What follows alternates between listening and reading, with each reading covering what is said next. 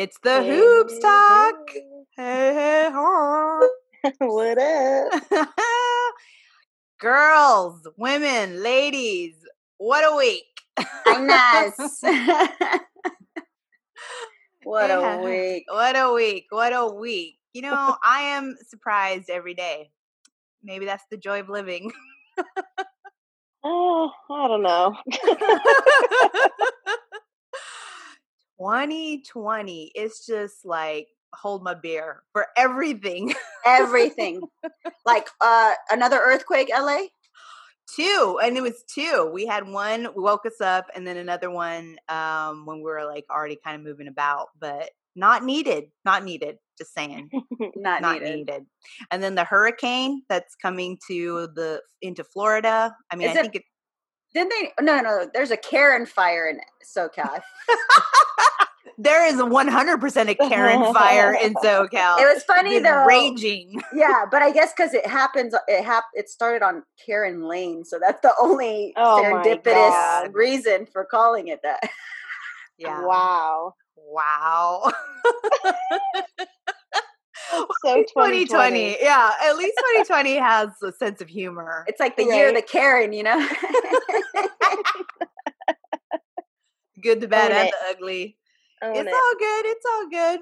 And I will say that August, we have some great guests lined up, including the guest that we're having on today, which is going to jump in shortly. But some really good guests. I'm super excited for August. You know, normally we think like, hey, maybe we should take a season like break, but I'm like, fuck, you know, people are like available. They want to come on the Hoops Talk. Let's do it. There's no schedule this year. It's Yeah, fucked. I know. No. No. You're right. I know. I try to understand like the seating of the NBA, and I'm like, wait, are they going like East Coast? What? I don't know what's happening. It doesn't even matter. There's no like home court playing. advantage, Oh, you right? won. Like Cool, neat. Yeah, I know. I'm just going game by game, folks. Game by game. it's totally like a tourney, you know, you just go and you're like, all right. Yeah, just it's watch like this shit. AAU. Yeah. It's Yeah. like professional AAU. You're right. That's all it is. You're right. Well, like I said, like I mentioned, we have a really amazing guest on today. This is someone who I reached out to because of some other sports happenings that came about, and I wanted to kind of dig a little deeper. So we're going to have her on next. But before we do that, we always want to do our house cleaning and our updates. So one, please subscribe, like, and review on Apple Podcasts. We're also on Spotify. We're on Google Play. We're on Pandora. We're on iHeartRadio. We're all over the place. We are an RSS feed. And then we're also on the Good News Radio app, which you can download and get the premiere of our show that comes out Wednesdays at 6:30 p.m. West Coast time. We also have our YouTube channel, which you can subscribe to and comment and like and all that good stuff and see our wonderful backgrounds and a little bit into our homes and our guests. You can see our lovely guests when they come on. Currently, we are on Twitter, Instagram at The Hoops Talking, and TikTok. Who knows what's going to happen with that, but We're still there. we're still there until the lights go off. We are still there at the Hoops Talk podcast. Other than that, I don't think we have any updates thus far. Just, you know, some good guests coming on. So we're going to go ahead and bring on our guest for today, and we'll be right back.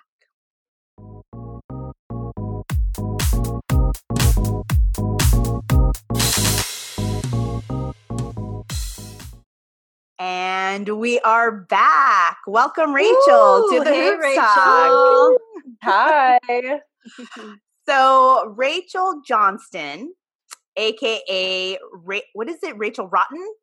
Yeah. Yes, aka is the VP of Rebellious PR and member of Angel City Roller Derby League in Los Angeles. Welcome. Thank you so much for having me. Oh, absolutely. So just a little background on how, you know, this kind of came together is that a soccer team started here in Los Angeles they're called Angel City. Currently, that's what they're called. And I was on Twitter and I saw another Angel City league popping up saying like, hey, you know, let's collaborate. We've been here for a while. So I was like, what is this? So I did a little digging, and I came upon Angel City Roller Derby, and I came upon Rachel's profile on Twitter, as, someone who founded Angel City and was vocal about talking about it. And I was like, gosh, I would love to talk to her and learn more about roller derby in Los Angeles, and where roller derby is now. And, maybe talk about like this whole idea of this new, the soccer league coming, and how that works with, having the same name and the grassroots organization, and those kind of dynamics that are there for a women's leagues, in LA.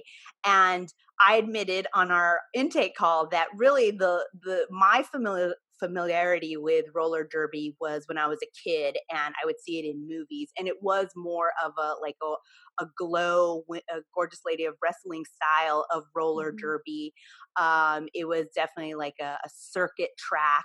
And most movies that I recall were like Rollerball, where there's like some violent fighting, which is a cult classic. Yes, with James Caan. Yes. I will admit it is a cult classic.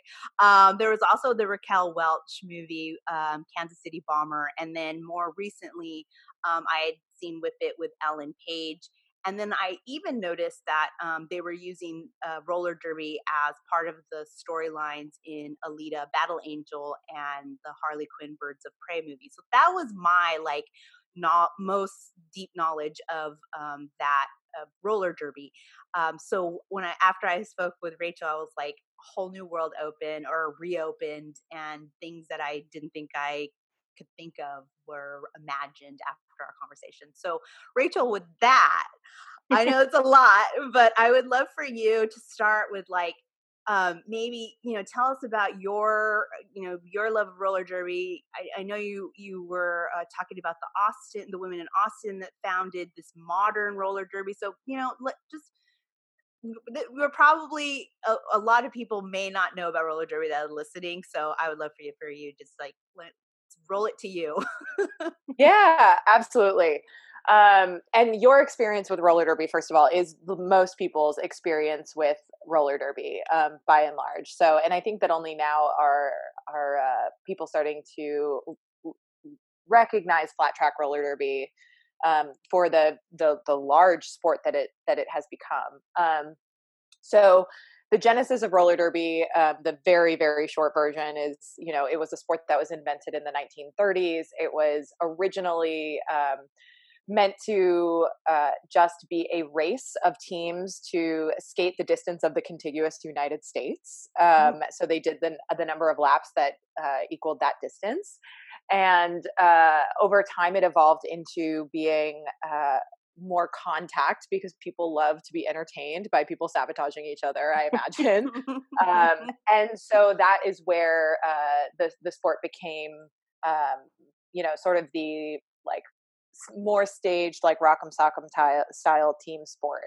And that is absolutely the birth of roller derby. People really loved this action that it offered. From the very beginning, those teams were mixed gender, which was pretty unique and very cool. And skaters had cool nicknames. There were skaters like Skinny Minnie, and they all sort of took on these larger than life personas that I think the only other place that we've really seen that sort of happen like that is, I would say, in wrestling. Yeah. So eventually roller derby sort of petered out in the 1970s. There were a few attempts to bring it back in the 80s and 90s, as these very theatrical shows, whether it was, like Roller Jam comes to mind. It was a show in the 90s on TV. I recall that, yeah. Yeah. But it never really stuck. So there was, the genesis of modern roller derby is around 2001 in Austin, Texas. A group of girls decided that they wanted to bring back the sport in a more modern form, in a revival. And if we remember, if we think back to what 2001 was like, the internet was not what it is today.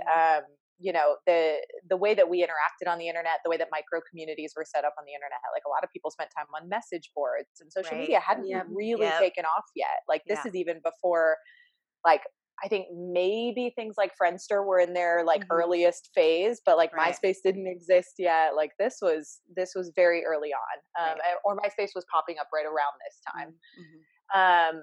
And so these women decided, like, we're going to put together teams and we're going to play roller derby. We're going to adopt these cool nicknames. We're going to watch old videos and try to adapt the rules, try to figure out like how to play it. And then, we'll just start putting on games, and with the goal of raising money to purchase a bank track, because that was the one thing that nobody had at the time, was that velodrome track. Okay. Any track that still existed was sitting in storage somewhere. And so these girls were like, well, we're going to have to, raise the money and also figure out where to put this behemoth of a track. Right. And what happened out of that was there was a very natural split in ideologies. There was, from that original group of girls in Texas, there were the girls that were really dead set on reestablishing bank track as the sport. And then there was the girls that really saw the value in translating the sport to a flat surface, because it made it so much more accessible to people around the country at the time. So, there was this info sharing that happened like on message boards and on MySpace and over email, and other girls in, Los Angeles and New York and Seattle started to pick up on what the girls in Austin were doing. And they were like, hey, like, give me the dimensions of this track that you laid down on the ground. Tell me what the rules are that you wrote this, that you wrote for this, hey, do you guys want to meet in the middle somewhere and play a game? And so like, it was very much born out of this grassroots DIY hobby that, that a bunch of women were like, this seems fun. Let's have a reason to like bring together everybody to do this activity, and let's make the rules for it. And not just like the rules tactically of how to play it, but the rules of how the sport itself would be governed. And I think that really set the tone for how modern roller derby has evolved. What ended up happening is flat track took off like wildfire because it was so much more accessible. You could literally put a track down in a parking lot, on a hockey rink, an outdoor hockey rink. You could put it down in a skating rink. You could put it down in a warehouse. You could do it anywhere, in a basketball gym. Anywhere that had a flat skatable surface, you could find a way to play the game. And that was so unique and really afforded the opportunity for growth. So the early days were very DIY, very scrappy. Los Angeles had a similar situation where there was a goal of starting a bank track league. And then there was a split off into the group of girls that were like, we're actually cool with flat track. We like this. And then there were still the girls that wanted bank track. So we actually have two coexisting leagues in LA, and we all know each other. We've, the derby community is pretty close, but so the LA Derby Dolls is the bank track league. And then Angel City became the first flat track league in Southern California. And so I actually wasn't a founder in 2006, but I joined in early 2010 and was sort of part of a meteoric growth for the league. And a lot of that growth happened because of movies like Whip It, raising awareness to this cool, very underground DIY rock and roll sport that people were playing. And it was like, it just kind of hit at the right time where people were just like, wow, like, I wonder if there's somebody doing that where I am. Right.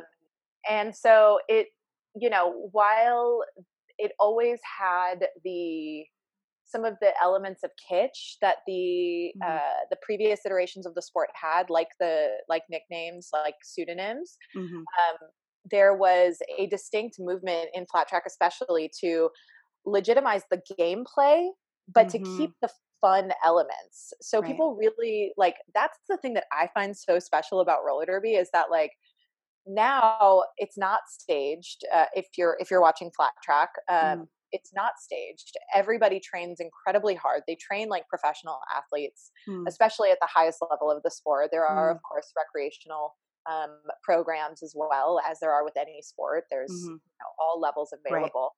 Right. But I love the element of fun that has been maintained, and the names are one way that is incredibly apparent. You know, for some people, they wear face paint when they skate. Some people wear, you know, flashy accessories. Some people, like a lot of us have like very cool custom skates. So there's different ways that the personality of roller derby has like really been able to shine, in addition to the growth of the sport athletically. Yeah. You know, one of the things that I thought was so interesting as well that you had mentioned to me was the fact that you were able to, that it was organized rules across the entire sport. So that to me that is so insane to me to think that you have to make, I don't know if I'm explaining this right, but when you have so many different factions, right? You have so many different personalities. I mean, we've all been in a meeting trying to brainstorm, and you know, and you're all trying to you're all trying to do one common goal, and there's like 10 of you on a project or 20, where you're talking about a worldwide league that has, you know, decided to modernize, change a track, keep the spirit, be inclusive. You have all these ideas, and you're creating a charter per se, and then you're creating rules, and then you're putting those out there. And now everybody's like, when I watch this sport, I know that these are rules that are league wide, that we all say, even if I do a pickup game. You know, when I do a pickup game, I know that these are the rules that everybody agreed on, that we're organized with. And I find that to be so like awesome, you know, that happened. Can you talk a little bit more? Because I know one of the things also that you mentioned was that, and correct me if I'm wrong, but the athletes have to own 50% of the team or the league to be part of this, to be part of the derby league, the governing body. So yeah, if you could tell us a little bit more about that and how that, you know, that's just mind blowing to me. Yeah. So in those early days, when everybody started picking up flat track and sort of figuring out like how to play, and everybody did it a little bit differently and had varying levels of skating experience, there was a general understanding of like of a game structure, but there was no universal agreement as to how the game would be played. And so what happened when teams started playing interleague games was there would be house rules, and they like, I mean, we've all played sports as kids, and like whoever makes the rules obviously wins the game because they sort towards them.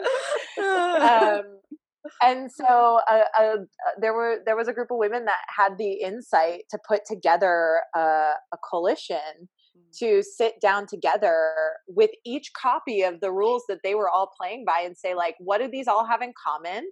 And then how can we make this equitable and fair across all games, so that when we're preparing to come play you and you're preparing to come play us, you know, we're not throwing a fit over your unfair house rules and vice versa. And like, let's make this like a real fun, fair game. And so that initial iteration of a governing body was called the United Coalition of Leagues. And the ULC eventually evolved into what is now the governing body of the sport, and that is the Women's Flat Track Derby Association, the WFTDA. And the WFTDA represents leagues in, I think it's like 25 countries, and it's about 500 clubs that the org represents. And that's only a fraction of the number of teams that actually exist. There was a roller derby world census in, I think, 2016 or 15, and it showed that there were people playing roller derby in like 72 countries. Wow. And that there were over 2,500 clubs or teams or rec programs around the world. And so the member clubs of the governing body are a fraction of the actual representation, but the governing body, the WFTDA, the rules that were agreed upon by this organization are the rules that are almost completely universal to all of those clubs. There's one other rule set that some people use, but it's quite different. And I would say that the WFTDA's rule set is the universal. It's the rules that you expect to play if you show up to a pickup scrimmage anywhere. And so it was, it was those women in the early days that had the vision to create this. They also had the vision to say, like, number one, we want everyone to feel like they have a voice in the evolution of these rules, right? Like every other sport has a precedent for annual rule updates. It happens in football, it happens in hockey, whether it's a safety clarification or because players are smart enough to stretch the rules, which is kind of like one of my favorite things about sports, when players get creative enough to create strategies that beat certain rules. But they really wanted to democratize that and make sure that everybody had a seat at the table in the development of the game itself. And so every year there was an annual meeting that people would fly to one place, and we would have essentially almost like a UN conference style weekend of meetings. It always happened on Memorial Day weekend, so that we had 3 days to, have all of these seminars and work sessions to say, like, hey, we've noticed this trend start to happening. That's a safety issue.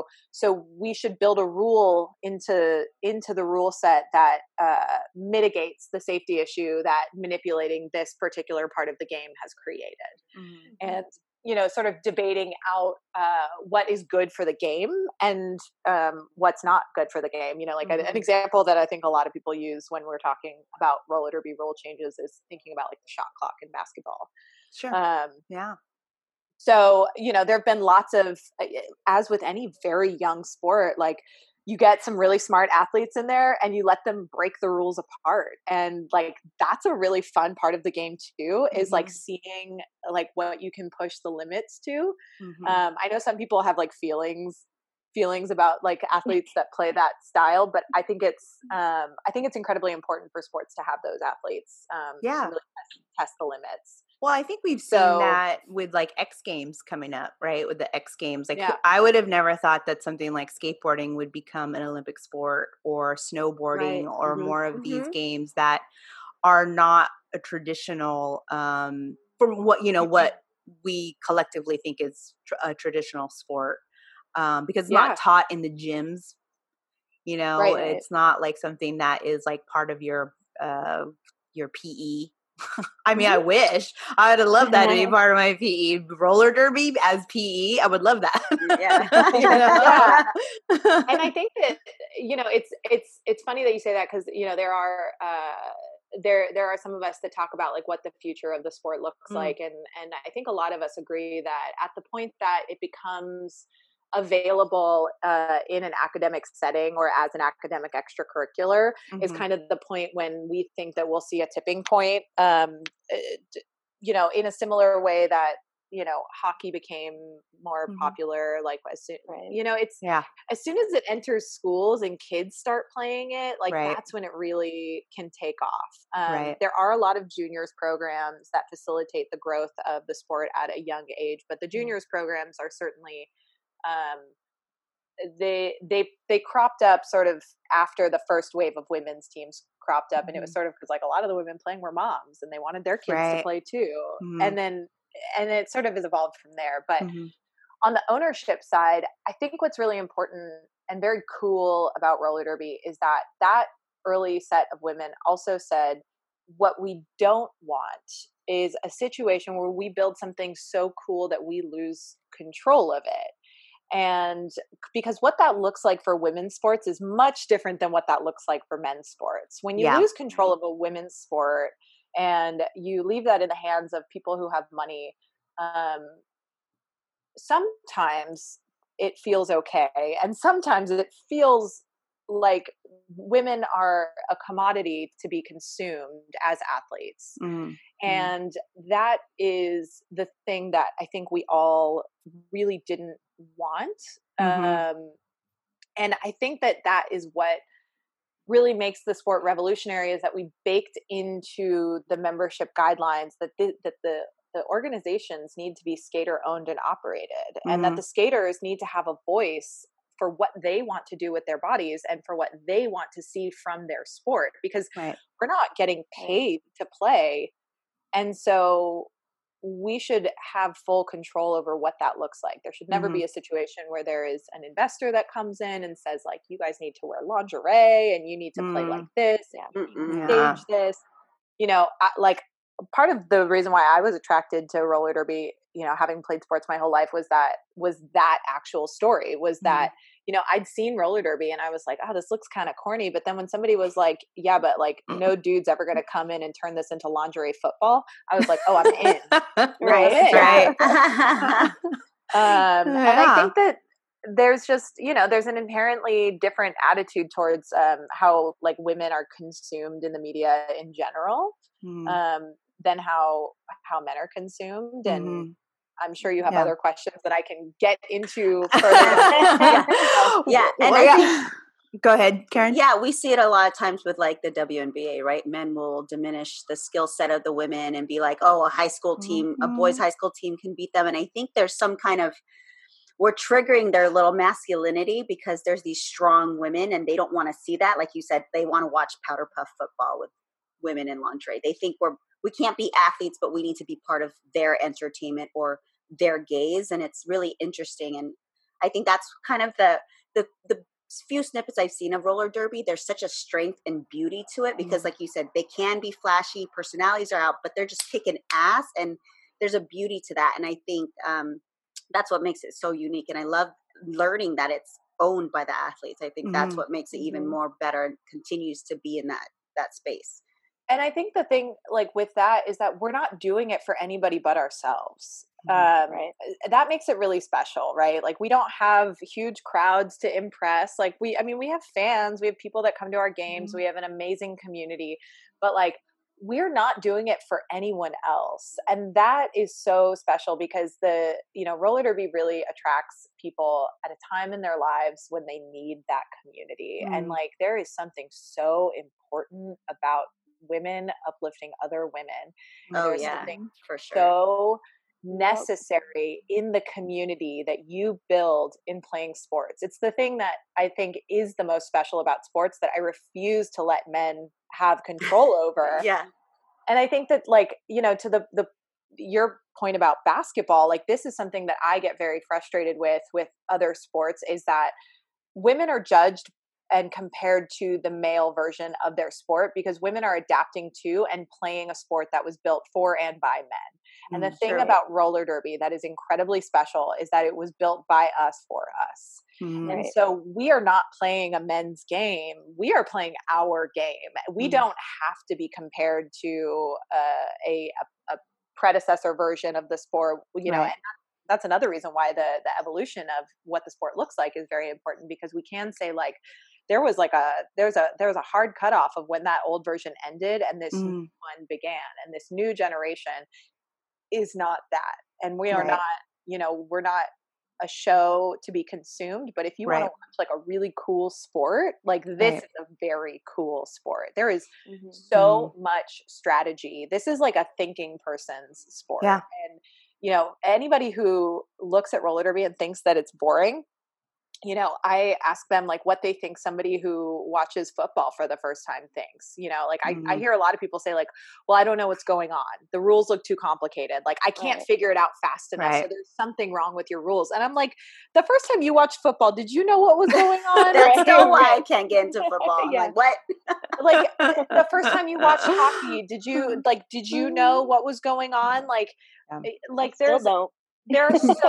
there's so much intricacy in rules. And I think it's absolutely ridiculous that like, you know, one of the criticisms that we've heard over and over is that it's not like quickly consumable enough, because all that tells me is that like, they're like, oh, well, you're not doing gymnastics and doing a flip, so I don't understand what you're doing. Like how could you possibly be playing a strategic and complex game?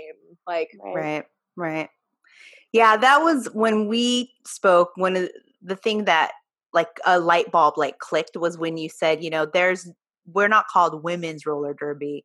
It is like roller derby, right? Whereas other sports, it's like women's basketball, women's soccer, women's football. It would always has to be put in context when it is not just men's, because men's football it would be football, soccer. And so, and so with roller derby, it's roller derby full stop. And that is what you're seeing. You're going to see female athletes and also you do have inclusivity. You're not like, hey, you know what? So, talk a little bit about that, because it does kind of sound like it's only the women, but I know that you talked about inclusivity. So you could share on that as well. Yeah. And I think it is a very important distinction is, our governing body does have a W on it. I think just because of the time that it was created. And I think that it's an ongoing conversation as to whether or not that's an appropriate name moving forward. But the one thing that our sport has tried to do the entire time is create some kind of inclusivity for essentially anyone that isn't a like cis male athlete. And so we do have an inclusive gender policy, and we do absolutely have non-binary and trans skaters that participate in the sport. And the rule is it's pretty simple, actually. It's just like, if women's roller derby is the version of the sport that you most closely identify with, then it is your sport. And so, certainly there are lots of people that have opinions about that. There are lots of, I know that that could be an entire other episode talking about, talking about like trans and non-binary people in sports. And, I will not be shy about the fact that I think that everybody belongs in sports, and that I think it's absolutely ridiculous to suggest that people should have separate teams, or that people should be excluded. But it is really important to us to have an inclusive community. And sometimes it's hard to live up to that aspiration, because everybody's understanding of fairness or concept of inclusivity is incredibly different. So I won't say that that it's a perfect utopian world. It's certainly an ongoing conversation, but I feel very proud that at Angel City specifically, like, we have had a very like gender expansive, diverse array of identities that have been a part of all iterations of our teams. And I personally think that has made us, a much richer community. And I want to play with whoever wants to play with me. Right. Like that's anyone who shows up and wants to skate and wants to play my sport and really sees the beauty in it. I'm down. Let's play. Yeah. That's what's really important. I think that's such a good point. Because I definitely want to dive into Angel City, because as I alluded at the top of this interview, there is a soccer league that came in that's also using Angel City as their name. But before we dive into that, I did want to bring up this fascinating article that you sent me about how essentially women's roller derby, you guys rolled out a COVID plan on how to play that was so it was so in depth, and it was really able to be adapted to any sport. And I know Wired magazine featured you earlier in July, like July 2nd article. And I would love for you to talk a little bit about that, because COVID, as part of what we're seeing, like currently today, you have MLB that's ready to shut down. You have WNBA and I'm sorry, MLB that wants to totally shut down. WNBA and NBA that are working in this bubble. So, pretty much like telling people, we have control of your life as long as you're playing this game. You have NFL toying with like, what should we do? MLB really fucked up it for us, but can't bubble. So, the only, I would say, successful league that was the first league to go off was the National Women's Soccer League. They had their Challenge Cup. So they've been the only league thus far that's been able to pop off, and have their entire like season in their championship. So far, WNBA has been able to be, they're good. NBA has a few things that they're working through, but for the most part, they've been testing negative for COVID. So I would love for you to talk about a little bit more about this plan that you guys created, and then how it rolled out. And, because I find that another thing that is really important that's coming out of the roller derby sport. Yeah. So, the important thing to say for me is always that, like, we as roller derby, like the royal we don't have the same kinds of resources as professional sports, right? Like I said, none of us get paid. The governing body, has been able to, monetize certain things in certain ways to create budget and opportunity but all of the money that's ever made from the governing body goes directly back into the sports development. And so, one of the things that we found ourselves talking about early on in COVID was that we knew we weren't going to get what we needed from professional sports. We knew, we were keeping an eye out, of course. We wanted to see what professional sports were going to come up with, what kind of, with all of their millions of dollars of resources, we thought for sure somebody would come up with something. And when it became incredibly apparent that that wasn't going to happen, the WFTDA assembled a team of epidemiologists and frontline workers to start to outline what safe guidelines could actually look like for a full contact sport. And it was additionally important because the the implications of an amateur sport are very different from a professional sport. Like, we have an entire community of people to protect that, they're not getting paid millions of dollars or hundreds of thousands of dollars to play their sport. They're playing like a community, for the vast majority of the community, like a pickup sport, right? A hobby.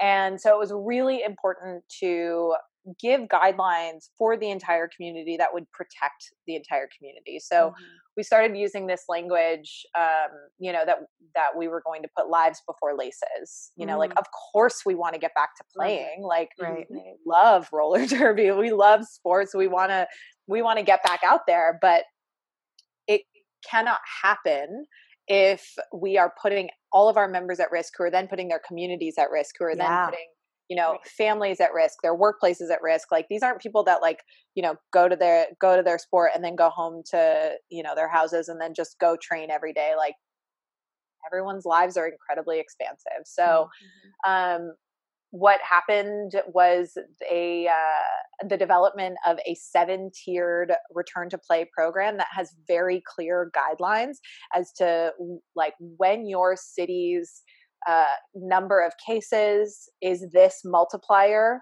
this is when you can return to this version of the sport. So starting out with like non-contact and starting with, rebuilding the basics for teams, and then slowly building back into contact as cases diminish or as a vaccine is developed. And it's very clear and easy to follow. And then one of the departments in the organization also developed return to play like training guidelines as well to help with, like, we've all been sitting around for 5 months. Like, we probably are going to need to get back into shape and, like, knock the rust off. And so there's a companion guide as well. And, but again, like with the idea that, like, we're not trying to rush it, because like MLB is the perfect example of like rushing it. And, I live in Los Angeles, so cases here are still spiking. California, I think today announced that they had surpassed 500,000 cases. So there's just no way that we're going to be able to safely return right now. But we have a benchmark available to us telling us when it will be potentially safe to return. And so what happened is we put this out to the community. The WFTDA, published it, and they held like keynote, virtual keynote mid-May, and they said, we've developed these guidelines. Here's the form where you can request access to this document. We will send it to, every club that requests access to it, no charges. Like, we just want the community to be safe. That first wave of requests was, I think, 680 clubs requested access to it. 99% of them were roller derby clubs. There was like a few one-off non-roller derby requests. But then on July 2nd, when Wired published that story, we saw a huge shift in who was requesting access to the plan. It went from being, instead of 99% roller derby, it was 80% other sports. We got an additional 275 requests for the plan, and 80% of them were non-roller derby teams. They were coaches or parents of youth sports. They were college sports. They were high school sports. They were other independent sports. I think I saw Quidditch was one of them on there. Yes. Everything you can possibly think of. People were reaching out, and because they had seen that there were epidemiologists saying this is the most responsible plan that we have seen. And that's amazing. Yeah. And so to be able to provide something that, professional sports couldn't provide and still can't necessarily provide, I think just shows the power of an organization that has truly been, run from a grassroots effort and from a place of emotional accountability. And honestly, say it. Say it. I know women are just, we just I think we just give a shit in a different way. We yes. And not it's a different way. That's the thing. It's when I don't know, when we give, it's not because we're trying to take from something else. It's just hey, here you go. Here it is. It's not about, I think a lot of times people see it as well, if I share, then that takes from my storage or my wealth or my knowledge or my power. And I mean, do you want to actually cure something, create something, make things better? Okay, then that's the place you need to come from, and not a place of if I keep it all in, then I'm the only one that's going to get all the goods. Right. It's not coming from a place of scarcity. It's not a zero-sum game, right? Yeah. That's the thing. And the beauty of this conversation is that this actually, it's the perfect segue and the perfect, it sets the tone for what is happening in the world, what is happening in the civil rights movement that we're living in right now. Absolutely. Yeah. It's that there is this scarcity mentality of if we share wealth, if we share resources, if we say that, that Black Lives Matter, that is somehow taking away from something else. And that is that is inherently the difference in the people who believe that Black Lives Matter and the people who do not. Yeah. And so, and I think that that principle has been, a guiding light for us, separated from all of this. It's been that we are stronger if we share resources. We are better if we have this shared economy. I mean, the sharing economy is a multi-billion-dollar economy technology. Yeah. Why we can't apply this in other ways is beyond me, but it's literally the foundation of how the sport was built. We were built because people shared their rules with each other. We were built because people shared their ideas of how to set up a league together. It was built because we shared ideas and workshopped the rules. It was all built on a shared effort. And so, it's why it's so insulting to me when men specifically, especially ones in the entertainment business or the sports business, come to me and they say let me fix your sport. Let me make it what it should be, whatever that should in air quotes actually is. All that is a measurable goal to what they think is valuable because it is what has been modeled by men's sports for the last 100 years. Right. But they're missing the fact that I never asked for that. We never asked for that. What? We are Who? It's like that. it's that meme where it's like no one, absolutely no one, and then like this, like let me save you from yourself. It's like it's crazy. So true. It's so true and so crazy. And what I heard is like, let me make so much money off your sport for me. That part.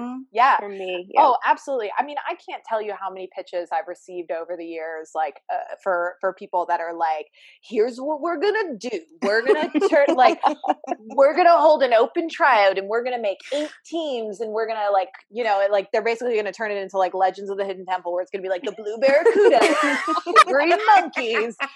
And they're like, you know, and all that they're asking is to take the hard work that people have put in for the last 20 years and to just like hand it over to the people who can make it flashier because they know better than us. And like, I disagree. You don't know better than us. You may have the money, but that is what this entire, like, the last 10 years, I would even say very concentrated in the last 5 years, that is the principle that is being challenged. Is that like, you don't have to hand over the power to the people who have money. Instead, you challenge the people who have the power and you demand a redistribution of the power and you demand a creative redistribution of the money. And the thing that is so remarkable about women is that if we don't have it, we will make it. We will get those resources. We will find a way. Bet. We will find a way to survive. Bet. I mean, this podcast was, you can bet it was done because we were like, we don't see it, so we're going to make it. Yeah. Tired of making content that we think is trash, but has money behind it. And also to your point, you would believe, because it's happened to you, how many times we were told how to do this. Mm-hmm. Yeah. And it's just like, at what point are people going to accept the fact that you don't have to recreate something that already exists for it to be successful? Like we see it time and time again. There's always these like unicorn stories of people being like, I did it differently and I didn't listen to anybody. And yet it worked. People don't let that happen organically. There are still people that are like, that'll never work. And it's like, I mean, I don't know why you guys decided to start the podcast, but honestly, like I'm elated that you did, because what I am always looking for is like more women talking about sports and talking about the value of sport and the value of community, because I'm sick of hearing men talk about sports, because what the community that I have experienced in sport, like when I hear men talk about it, it's not the same. There are glimmers of it. Like, you know, believe you me, I can watch a sports documentary and get all of the feels from it. Like I love sports content. Like it feels like that emotional thing that like, you know, that like being on a team brings. I'm like, I'm with it. But still our experiences in it are different. Exactly. And like that should be respected, not pulled into someone else's vision of what it should look like. Extreme. I mean, it boils down to, like, to your point, what are the goals that you are trying to, you know, get to, right? What is the goals? Is your vision reaching those goals? And if that doesn't have to be like, I always say, we'll take the money. But we didn't, you know, but the $1 million, you know, is but we not didn't something. Start doing it for the money. Exactly. Like, I mean, we didn't get no money. We're losing money here.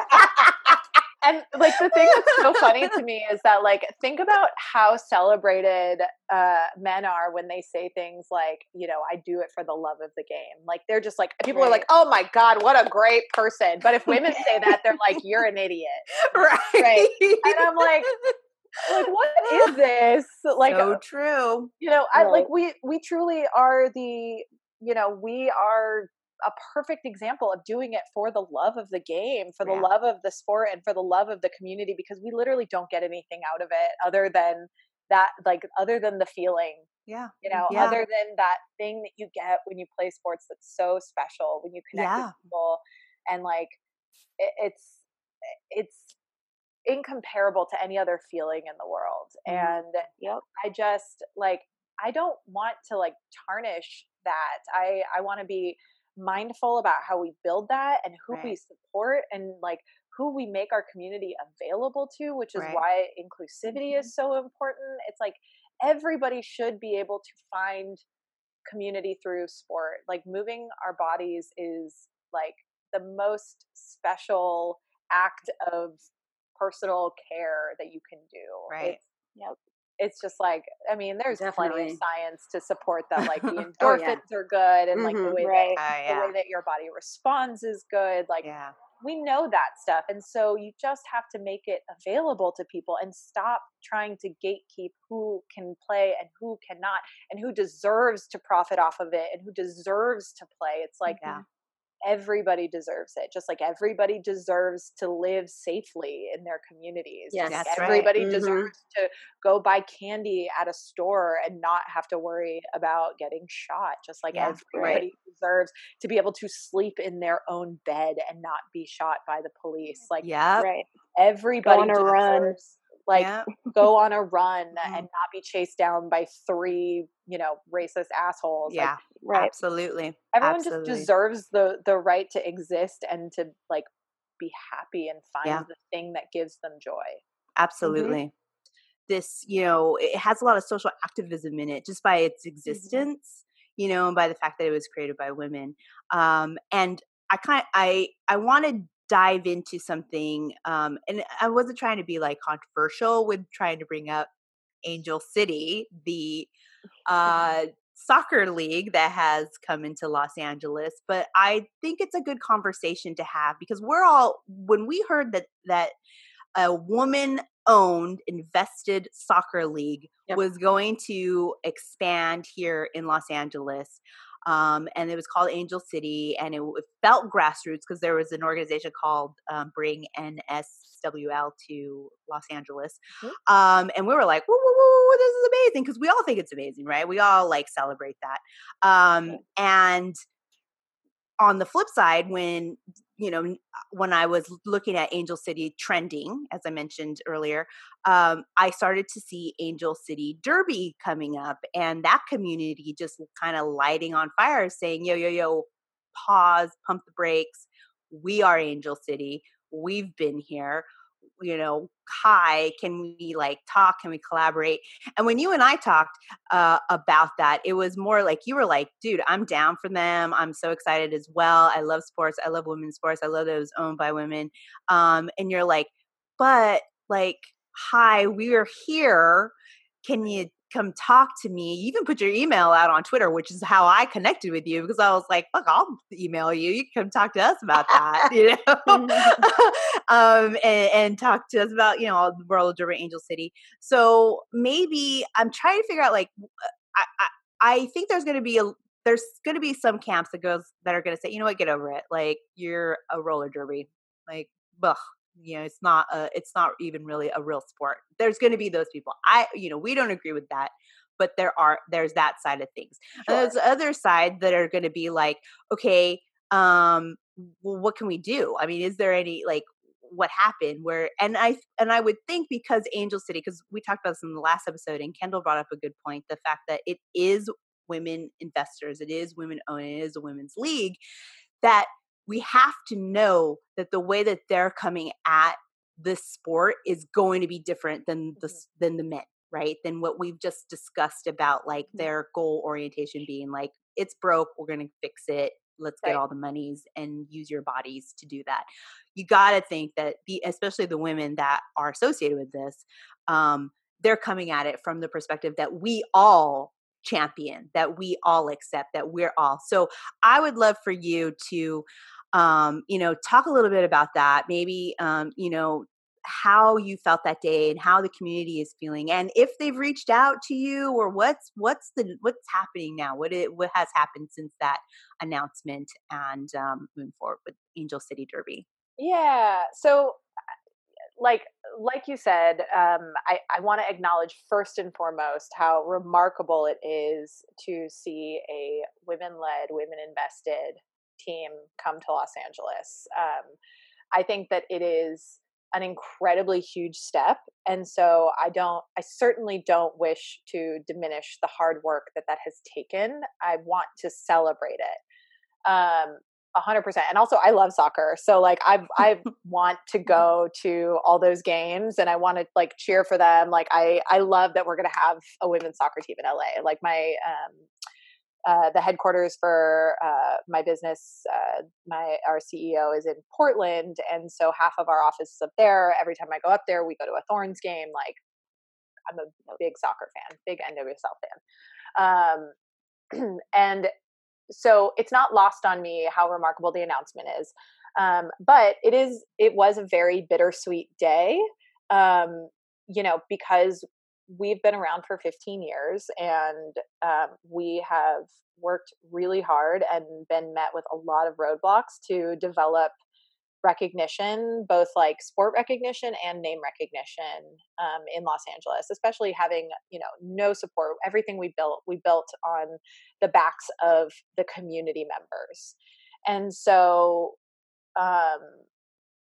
it's just like what a mixed bag of feelings, right? Like to feel really happy for this other group of women, but also like to have to know that there is going to be laid in front of us a struggle for name recognition like we've never seen before. Like we've always struggled with that. But now it's like, the money that we used to put behind Google AdWords, right? So that when people look for, local women's sports or people who look up the words Angel City, like we used to put money behind all those, but now those AdWords we're going to be completely priced out of them. The searchability, the SEO, like we don't have like a huge marketing team. We literally have a team of volunteers that built our website, that, build our events, built out our ticketing, built out literally every single thing about our organization was built by volunteers. And so, sure, we would have loved to have had investors, and it's not that we haven't even looked for them. We have. It's just that nobody believed in us enough to want to contribute to that, but through anything else other than like buying a ticket or buying a t-shirt.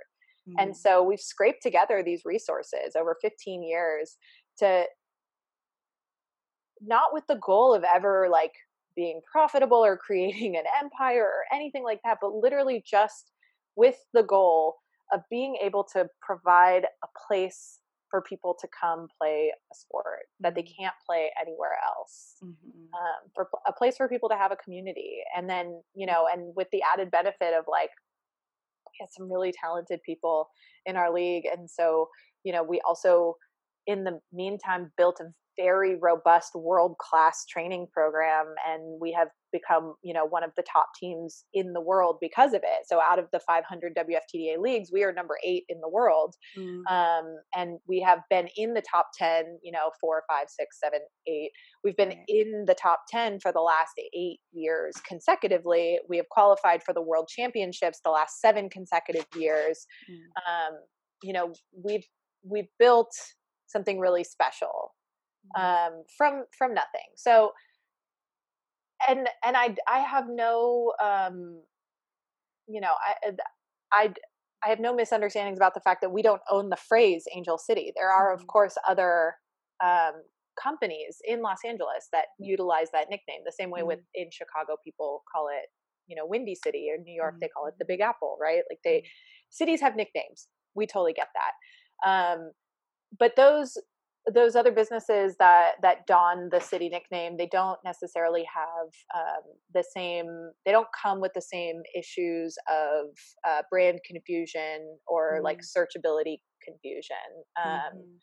When, we're bidding on the same sports keywords, we're bidding on the same women's sports keywords, we're building, it's just a different layer of confusion, and like a lot of people were quick to point out that like Angel City Brewery is a very popular brewery here. And to which I was like, well, yes. And they also used to be a longtime sponsor of our league. So like we have experience working with, like named organizations. And so my hope is that we have an opportunity to work with the Angel City Football Club in some way. I don't know what that looks like yet, but to build a support network for women's sports, because I think that like Los Angeles we all just remember where we are, is a city that has multiple professional men's teams in every other professional sport. Yeah. There are 2 soccer teams, there are 2 football teams, there are 2 basketball teams, Yep. and there are 2 baseball teams. Yep. We literally have duplicates of all of the men's sports,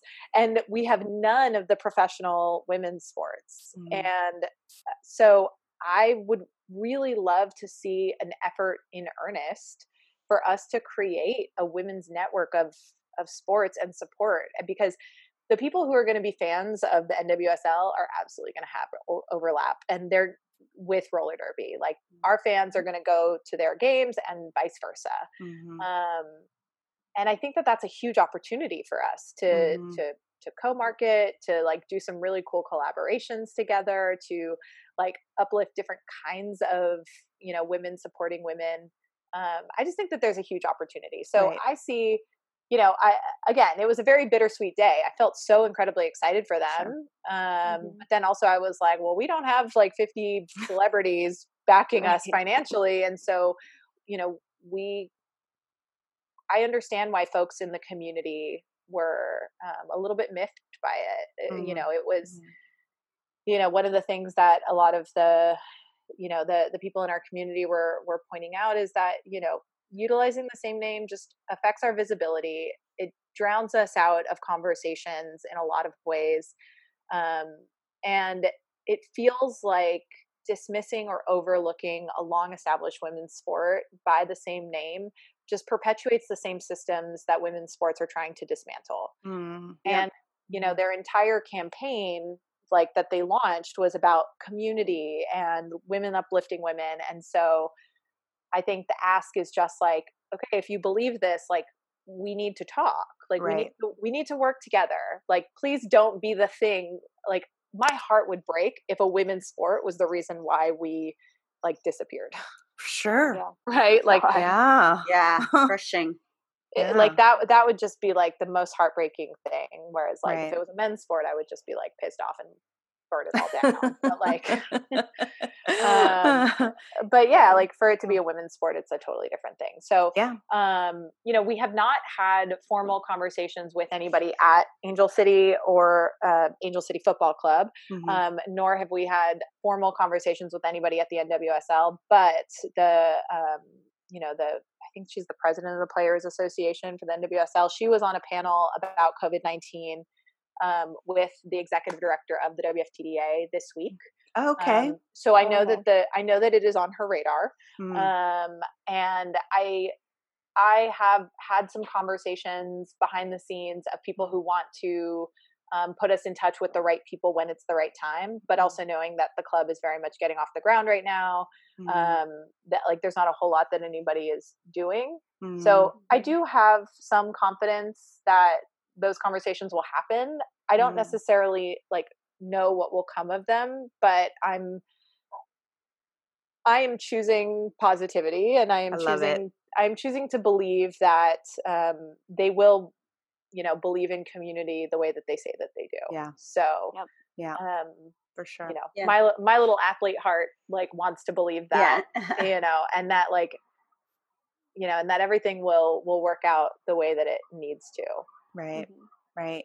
Yeah, that's definitely a blind spot, you know, there. And that's kind of where I was like, oh, I'd love to know more about this, because I don't want my joy to hurt someone else, for lack of a better term or phrase. You know, I want us to all share in this joy, which I think we can, but at the same time, having that blind spot of something that could be diminished or could be, you know, disappear, to your point, which is already in a delicate ecosystem. As you know, I can see how star power and money can eradicate things that they don't mean to. Yeah. And with like COVID, you know, affecting everybody, we don't have the income sources that normally keep our overhead paid. And so right now we're fighting to save our facility. Like we are a registered nonprofit. So luckily, like any donations we receive are tax deductible. So if anybody on the show wants to donate, please go to our website. But we, you know, our bank account is draining quickly. You know, you don't, nobody knows how to prepare for something like this. And our financial structure, because nobody's trying to profit off of it, like I said, has always been to just make sure that we can create the place for people to come to like essentially have a community center for it. And so right now, the biggest thing in jeopardy for us is our facility, our training facility that is in Gardena. You know, we could lose it at any point. Luckily, there are laws protecting us from eviction, and you know, we are like, you know, paying partial rent to keep things together. But like, we're gonna have to pay that back, and at some point, what the partial rent that we are paying, that money will run out as well. And we're doing our best to, you know, implement some different fundraising opportunities. But again, as another like incredible testament to who our community is, like our community really expressed the desire to put a pause on our fundraising needs during the month of June, especially because they didn't want to detract any sort of attention from the Black Lives Matter movement. And so, you know, I think that just tells you like everything you need to know about, like the kind of special people that are a part of our club, that are part of our community. Like they were like, you know, fundraising right now is not the right thing to do. And so now we're like, you know, having open community conversations in our weekly town hall meetings where we're like, you know, when do we feel like this would be appropriate again, to like run a campaign in earnest to try to pay the rent for a little until we can come back. Well, this is really important information too, because I think that, you know, as a independent or a small business, you know, we're seeing this nationwide with what's happening with COVID.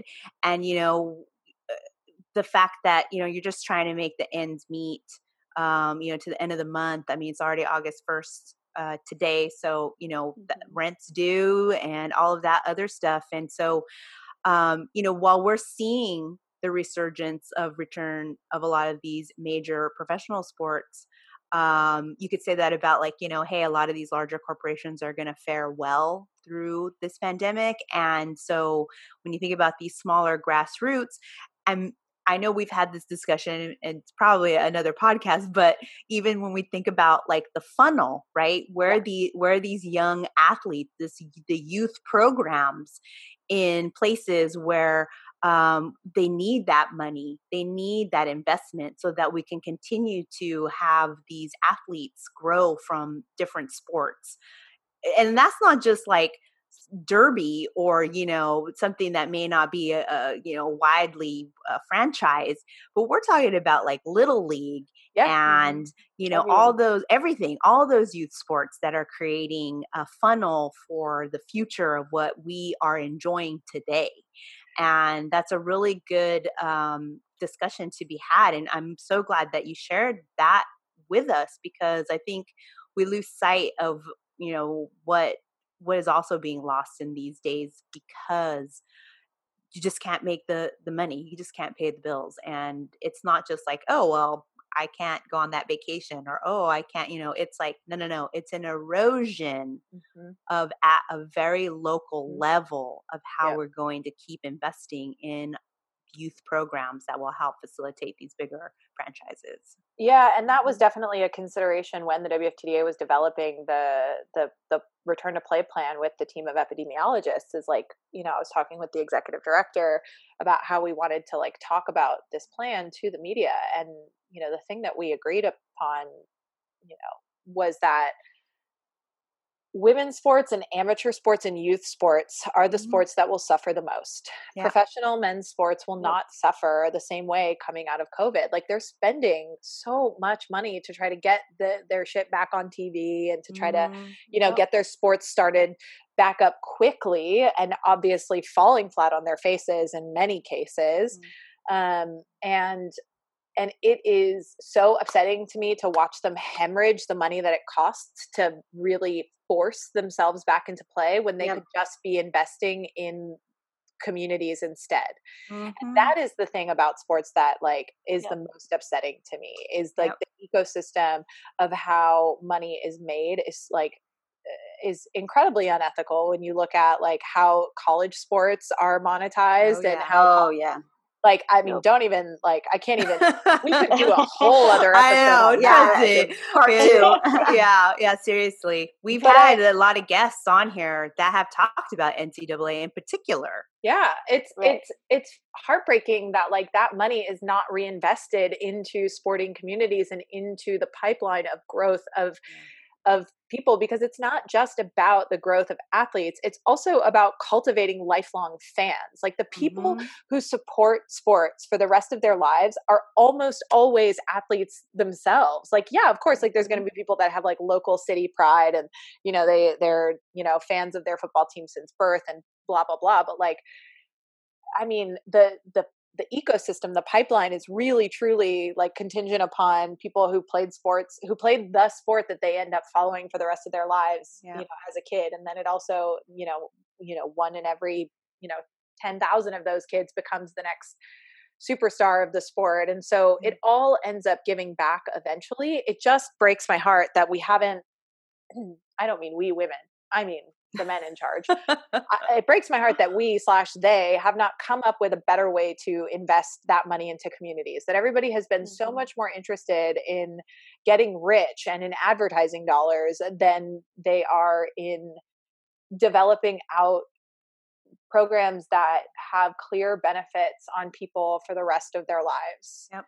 And then you make back that money in fans, you make back that money in spades, because those people, when you have those feeder teams, when you have those feeder programs, when you create that lifelong identity of a baseball player, a football player, a basketball player, like those people go to their Dodgers game, their Lakers game, they want to support because they have a respect for what they see happening out there, because they know how hard it is to do that. Yeah. They know how hard it is to perform at an elite level, because as an amateur athlete, like when you don't get there, you have respect for knowing that like it's really hard to get there. You really put aside so much of your life to get there. Yeah. And so just like the way that money is treated in sports is like maddening, truly. Yeah.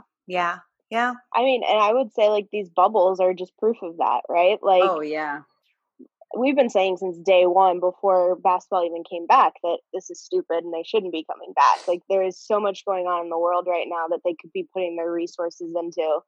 And it just went to prove, like, they've got this half-ass Black Lives Matter thing going on in the bubble. Like, they've got the names on the back of the jerseys, but they're only a select few things and sayings that the players could pick from. They couldn't really go out and express what they truly wanted to go out and express. So it's like, you could have taken all that money of housing these guys in these hotels for however long the bubble is going to happen, the food, the DJs and the barbers and all this stuff. You've gotten this.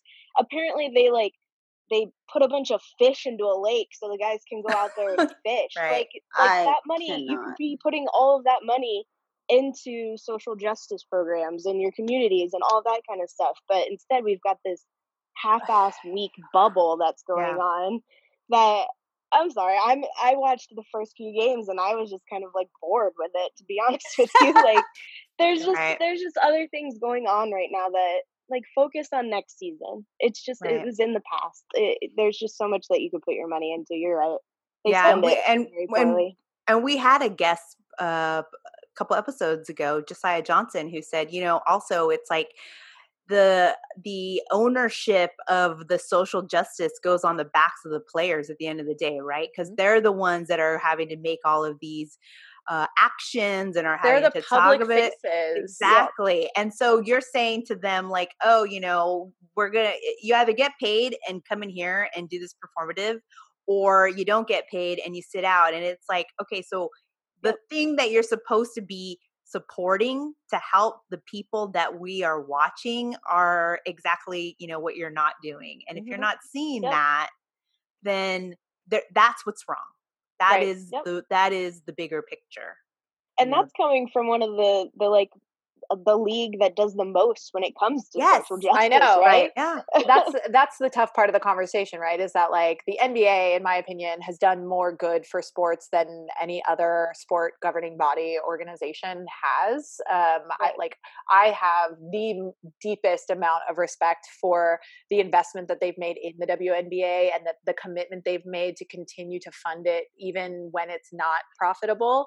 Like, deepest amount of respect for the NBA in that regard. But that doesn't mean that we shouldn't still question some of the decision-making processes that then cause like this hemorrhaging of money and resources that could be directed otherwise. Like they could make just as much of a statement about Black Lives Mattering by deploying that money into communities, by deploying that money into programs that support Black life from birth, that support Black athletes from their youngest ages.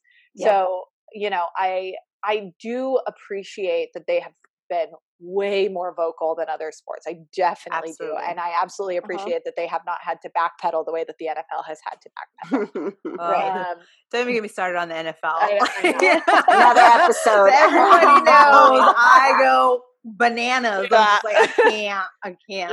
But yeah. And it's frustrating because I football is fucking awesome to watch. I love watching football. I also think that some of the athletes are incredible activists and incredible visionaries. But they're, you know, owned by an organization that doesn't value their voices. So you know, but very problematic.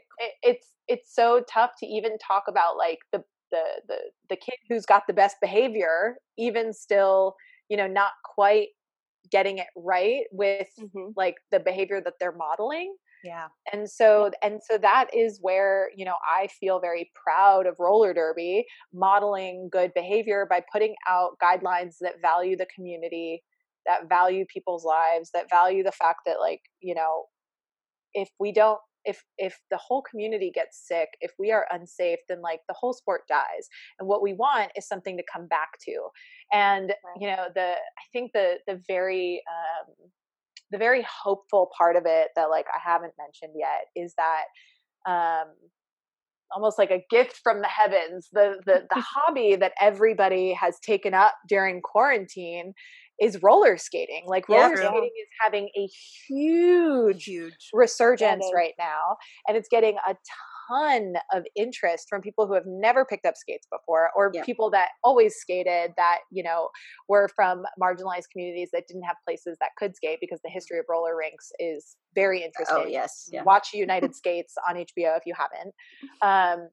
But I am so excited about all of the people who are adopting roller skating right now in quarantine, because to me, there is a very real opportunity coming out of COVID. Once there is a vaccine developed, once, you know, we're able to get infection levels under control, there is a humongous opportunity for recruitment and for a boon in the growth of the sport, because people will have a baseline set of skills that they otherwise did not have, because, you know, roller rinks were not supporting that ecosystem. That's not where we were recruiting skaters from. Like, most of our recruitment came from recruiting people who played other sports or people who had never played a sport. And the common denominator was that, like, most of them don't know how to skate. And so we would teach people how to skate from nothing. And so I'm excited to come back, because I truly believe that if we use this time like judiciously, and if we're able to keep our facility intact, and that's the goal, right, is to keep the facility long enough to get the people into it, that what we will have is like an intake of recruitment and an intake of new potential team skaters that are stronger than ever, because they had, you know, a year of skating in the street to build up just the basic skating skill. Right. And so that's like, that to me is like that's the light at the end of the tunnel. That's what I'm working for, with trying to, you know, work with everybody in our league, in our club, to make sure that everybody survives, and that we can keep our facility for this time, so that, you know, when the day comes, that we can send out the email that says like recruitment is open, that we have a place for those people to come. And that's like, that is the hope that keeps me like chipping away at this work every single day. Well, I think this is a good time to just say thank you so much. Yeah, big time. Like, I am so I mean, I love everybody we talk to. I'm just gonna say that now. But like, seriously, like the rekindling of something that I remember being a joyous thing in my life when Team Roller Derby, and we used to skate at the Vets Hall. And I remember we skated at Vets Hall in Watsonville. I'm from Watsonville, California, and my aunts and the whole family. It's the only thing we could afford is like $1. Yeah, right. $1.50, right? Yeah. So we would go and do that, and it had a skate world. Yeah, right. You go skate or skating pizza parties. Yeah. I grew up going to roller rink birthday parties. That's how that's like that was the world, jam. Austin, Texas, baby. Absolutely. So, it was something, I think it's something that's precious to, people from like a memory standpoint, and then like knowing about how it has been modernized and who has modernized it and what, just everything about the evolution. And like I said earlier, like roller derby is the world I want to live in. Like if we could roll out this to the world, I think it'd be a better place to live in. And so I want to thank you so much for coming on here. And I really hope that, we built this podcast so that, we can get this type of message out and, have it as a place to have these conversations. So, tell us, Rachel, what should people visit? Where should they go? Where can they find you? Give us all of the information where we can be in contact with you. Yeah. So you can find the club at angelcityderby.com. That's also our handle on all social media. So Instagram, TikTok, Facebook, Twitter, all of them are at Angel City Derby. On our website, we have, we just actually launched a brand new website, coincidentally, the same week as the NWSL thing. That was not intentional at all. We actually decided, that we were going to take the quarantine time to do a bunch of housekeeping in the background, and the website was one of them. So, but yeah, we do have a brand new website up. There is a donate button there if you want to support a women's sport, a sport that, is inclusive, that is not just women, but is for everybody. And your donation will be tax deductible. So I have to shameless plug there. And then if you feel like following me personally for whatever reason, my handle on everything is Rach Till Death, which I've had since I was like 13. So, but you can also search screen name. Yeah, it actually was my AIM screen name, and I never changed it. But yeah, and I also, Rachel, if you just Google Rachel Rotten, I'll pop up, and I'm not the porn star. That's a choose your own adventure with that name. Yeah, it's she no longer performs, but every once in a while I get a message that's like, "Are you the porn star?" I'm like, "We literally look nothing alike. We look nothing alike." Wow. Oh, wow. Well, again, thank you so much. This Thank has you been such for a great having pleasure. me. Absolutely. Anytime. Yeah, anytime, because I'm sure there's so many other things we could talk about. Right. You can tell us about your updates. I mean, just in general, we would love to have you on again and again, and share out your community and share out roller derby. And guys, please, visit. We'll have all the links in our show notes. So, hey, thank you so much. We totally appreciate it. Yeah, thank you. Thank you. What an amazing guest. Ooh. Rachel Rotten. Awesome. Angel City Derby. God, I can't wait for it to come back so that we can go to all the games. Yeah. Go to all the games. Yeah, we'll have all the links in our show notes, but go to the website, check out their social pages, and get behind this, because this is awesome. And I have seen a lot of more skaters out there. And TikTok and Instagram, there's been a lot of the skate dancing videos. I'm just like, bring it back. Fleetwood. They've been all doing like the Stevie Nicks. True. Yeah. No, I remember there was a documentary about the skaters in Venice, because it was a huge Black community. It was a Black community of skaters. So, it's been there. It's out there. So, other than that, I think we've gone through a lot of stuff. I think we might be ready to take a quick break and then come back with the Hoops Off.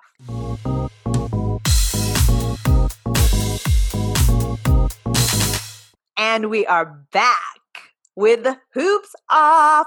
Woo! You guys ready? You ready? Karen, you ready? So Karen's going to go first. Just for everybody who might not know what Hoops Off is, this is our 1 minute to rage about something that has entered our minds and is making us real pissed off. So Karen, are you ready? I have a minute on the stopwatch.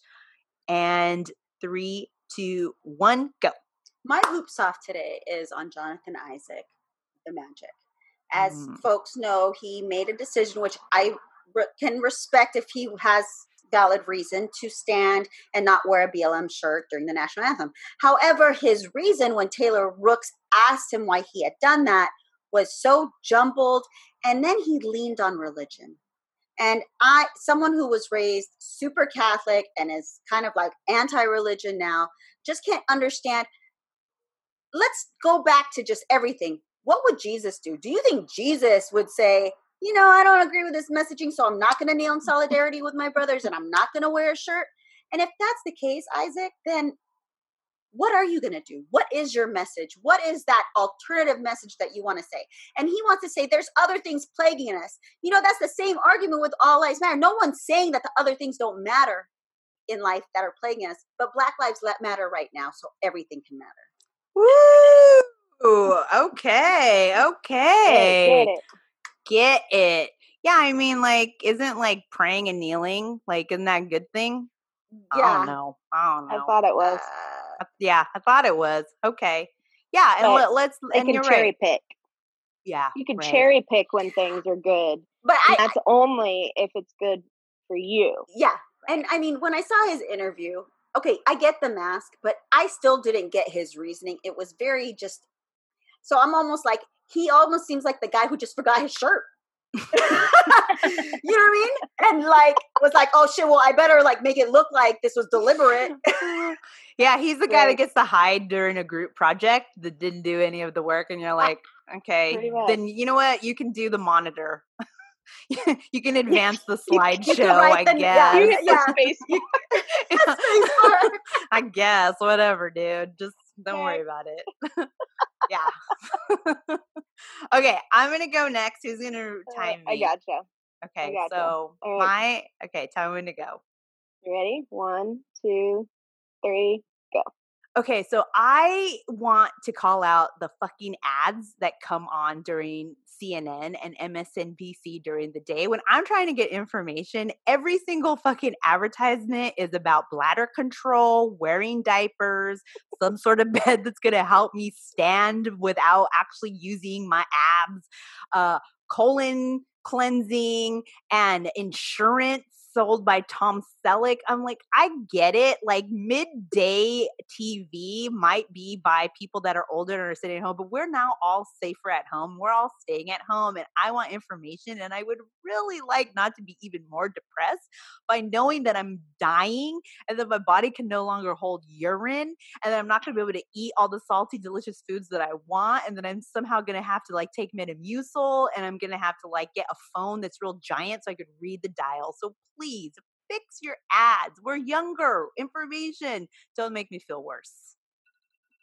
Oh, that's all I'm saying, guys. I agree. You mean you're not going to sign up for Colonial Penn? I'm not going to sign up for that. Okay. Did they still have The General? Or is that late night TV? That's late night, I think. Cheap car insurance. Call The General. No, I'm telling you, the big one is bladder control. And not just for the ladies, but for the men. Okay. Wow. Apparently, you lose all control of your bladder as you age out. And I'm just like, I don't know what to do. Things to look forward to. My bones are going to apparently turn into powder. I'm going to need to get a jitterbug. Because I'm not going to be able to see. And don't forget your life alerts because, the buttons that are this big. If you can't scream loud enough in your apartment for Steven to help you up. Literally, there's 2 buttons, one for the police and one for an ambulance. That's it on the jitterbug. The bathtubs that you just walk into with the little door. Yeah. Oh yeah, the standing bathtub. Actually are dope. Always wanted one. I kind of want one too. I'm like, oh, I don't have like a hot tub. I slept in the bathtub one too many times. Literally, the latest one is this pulley, like it's like a thing with 2 sides where you can use to help pull someone up. So like you grab a hold of one side, they grab a hold of the other, and it helps you pull you up from from any sitting position. And I'm like, oh yeah, but you gotta live with roommates. Yeah. That's not for you. That's for the people living with you. My cat's not gonna be able to use that to lift me up. I'm telling you, it's just like I'm the already Golden depressed. Girls aren't buying your shit. I'm already depressed by the news cycle. Now you're gonna tell me about how my body is just literally going to fucking just be all one day. Don't need it. So eat your vitamins. God, just Thelma and Louise it by 50. Hand in hand over that cliff. Let's do it. Go with glory. Let's do it. I'm down. All right, Kendall, you have the last minute of the hip sock, no pressure. Are you ready? No. 3, 2, 1, go. All right, so I would like to talk about how Donald J. Trump has decided he wants to ban TikTok. And his reasoning is China. Well, I just want everybody to know that that's not the actual fucking reason. The actual reason he wants to ban TikTok is because all those preteens and all those Gen Zers are owning his ass on the app. And they're spreading all of the facts on him that he doesn't want people to know.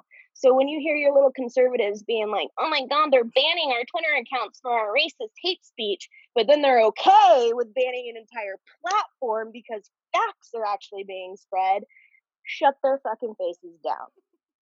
He can say China all day long, but really it's because he's just a giant man-child who can't handle preteen kids from middle school who are owning his ass after their middle school dances.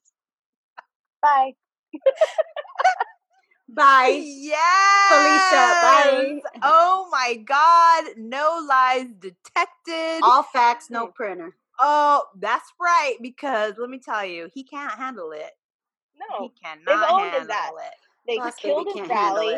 They're fake buying all his merch. Right. They're spreading actual freaking facts on the internet that he doesn't want them to hear. Yeah. Yeah. So he's gonna claim China all day long, which first of all he can't fucking do. Like whatever. I don't and also like the whole TikTok might be listening to us. Yes, that is a problem. But what app isn't? Different. That's what I was saying. Instagram does it all the time and then serves you the ad that when you were talking about a new mascara, you're like, oh shit. You know what? Right. Fucking Siri. What about Siri's listening to me all day long? Alexa. And you would think she'd be a lot smaller. I mean, she'd be a lot smarter. Like, obviously, any intel that we have is not going to make anything better. Like, I don't know what you want from preteens. What are you learning from them? New dance? I don't get it, but whatever. Okay. Right. And it's all because he's just fucking China. Yeah, but he's becoming China by trying to control what social networks we can access. Right. Yeah. And you're right about the whole thing where he's not wanting to ban Twitter because all his fucking jerk MAGAs are on there doing their fake news. Even Madonna. Fuck Madonna too. Fuck Madonna. Right. Well, I mean, like Twitter got rid of David Dukes, right? They just completely suspended him, and all the conservatives are up in arms. Our First Amendment rights, they're suspending us, blah, blah, blah, blah, blah. You guys want to get rid of an entire platform. Right. How is that not the exact same thing? It's not worse. You don't want to just suspend some accounts. You're like, nah, you know what? Shut the entire thing down. Nobody gets to be on TikTok. Facts. And I'm sorry, TikTok has gotten me through a lot of hours. Thank you. Quarantine. Thank you. I will be sitting on TikTok and I'll look up and it'll be 3:00 in the morning and I'm like, that's right. What learning how to clean strawberries, Yeah. I mean, yeah. Well, I mean, the only thing I would like to say is I would appreciate if it wasn't full blast whenever I open the app, because I'm gonna wake my husband up one day with that nonsense, because we don't need that. So Thank you. That would be my improvement. Preteens, teens, Gen Zers, keep causing noise and keep spreading facts because it's working. And honestly, if he thinks getting rid of TikTok is going to shut it down, it's just going to fire people up to go and vote his ass out even more. Oh, yeah. Keep going. Keep going. Good trouble. Keep making that good trouble. Yeah. That's what we got to remember. Good trouble. Exactly. And with that, we are done with today's show. Thank you, Rachel Johnston, for being on the show today. We will have all the links. Angel City Roller Derby. We totally appreciate it. Big show. August is going to be fire. So make sure you're listening to it. We have some great guests lined up. I'm super excited. But make sure that you are subscribing, that you review us. And we're on Apple Podcasts. We're on Spotify.